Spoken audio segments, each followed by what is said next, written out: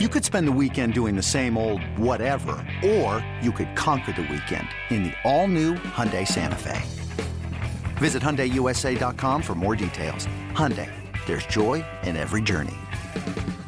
This episode is brought to you by Progressive Insurance. Whether you love true crime or comedy, celebrity interviews or news, you call the shots on what's in your podcast queue. And guess what? Now you can call them on your auto insurance too with the Name Your Price tool from Progressive. It works just the way it sounds. You tell Progressive how much you want to pay for car insurance, and they'll show you coverage options that fit your budget.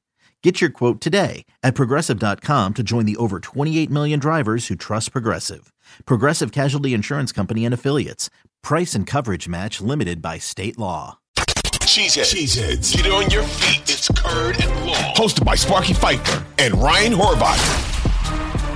I think there's absolutely going to be things that we're going to be able to glean early in the season. And I will caution that even if he looks great through the first 4 or 5 weeks, remember that teams are going to learn Jordan Love too. Like, they haven't put specific game plans together. And I'm sure teams are going to look at that Kansas City game from a couple seasons ago and say, hey, let's throw the kitchen sink at this guy and see if he's going to be able to pick it up. I think that's going to be a big thing. Even if he shows 3-4 games in that he can really play, now all of a sudden teams are going to game plan for him different, and he's going to have to overcome that as well. And the same thing the other way around. If all of a sudden there's a couple things that teams throw at him early that he struggles with, it's going to be the first time that he's seen some of those things. So I think that's going to come with the territory as well. But I do think that we're going to get a gauge on where this team is at through the first 6 weeks of the season. If we're looking at a 4-2, 5-1, 6-0, we're probably like, okay, this is a team that's going to compete and play. If you're looking at a 0-6, 1-5, 2-4, you're probably like, oh, okay, this could be a little bit of a longer season, because I do think there's some winnable games within that. So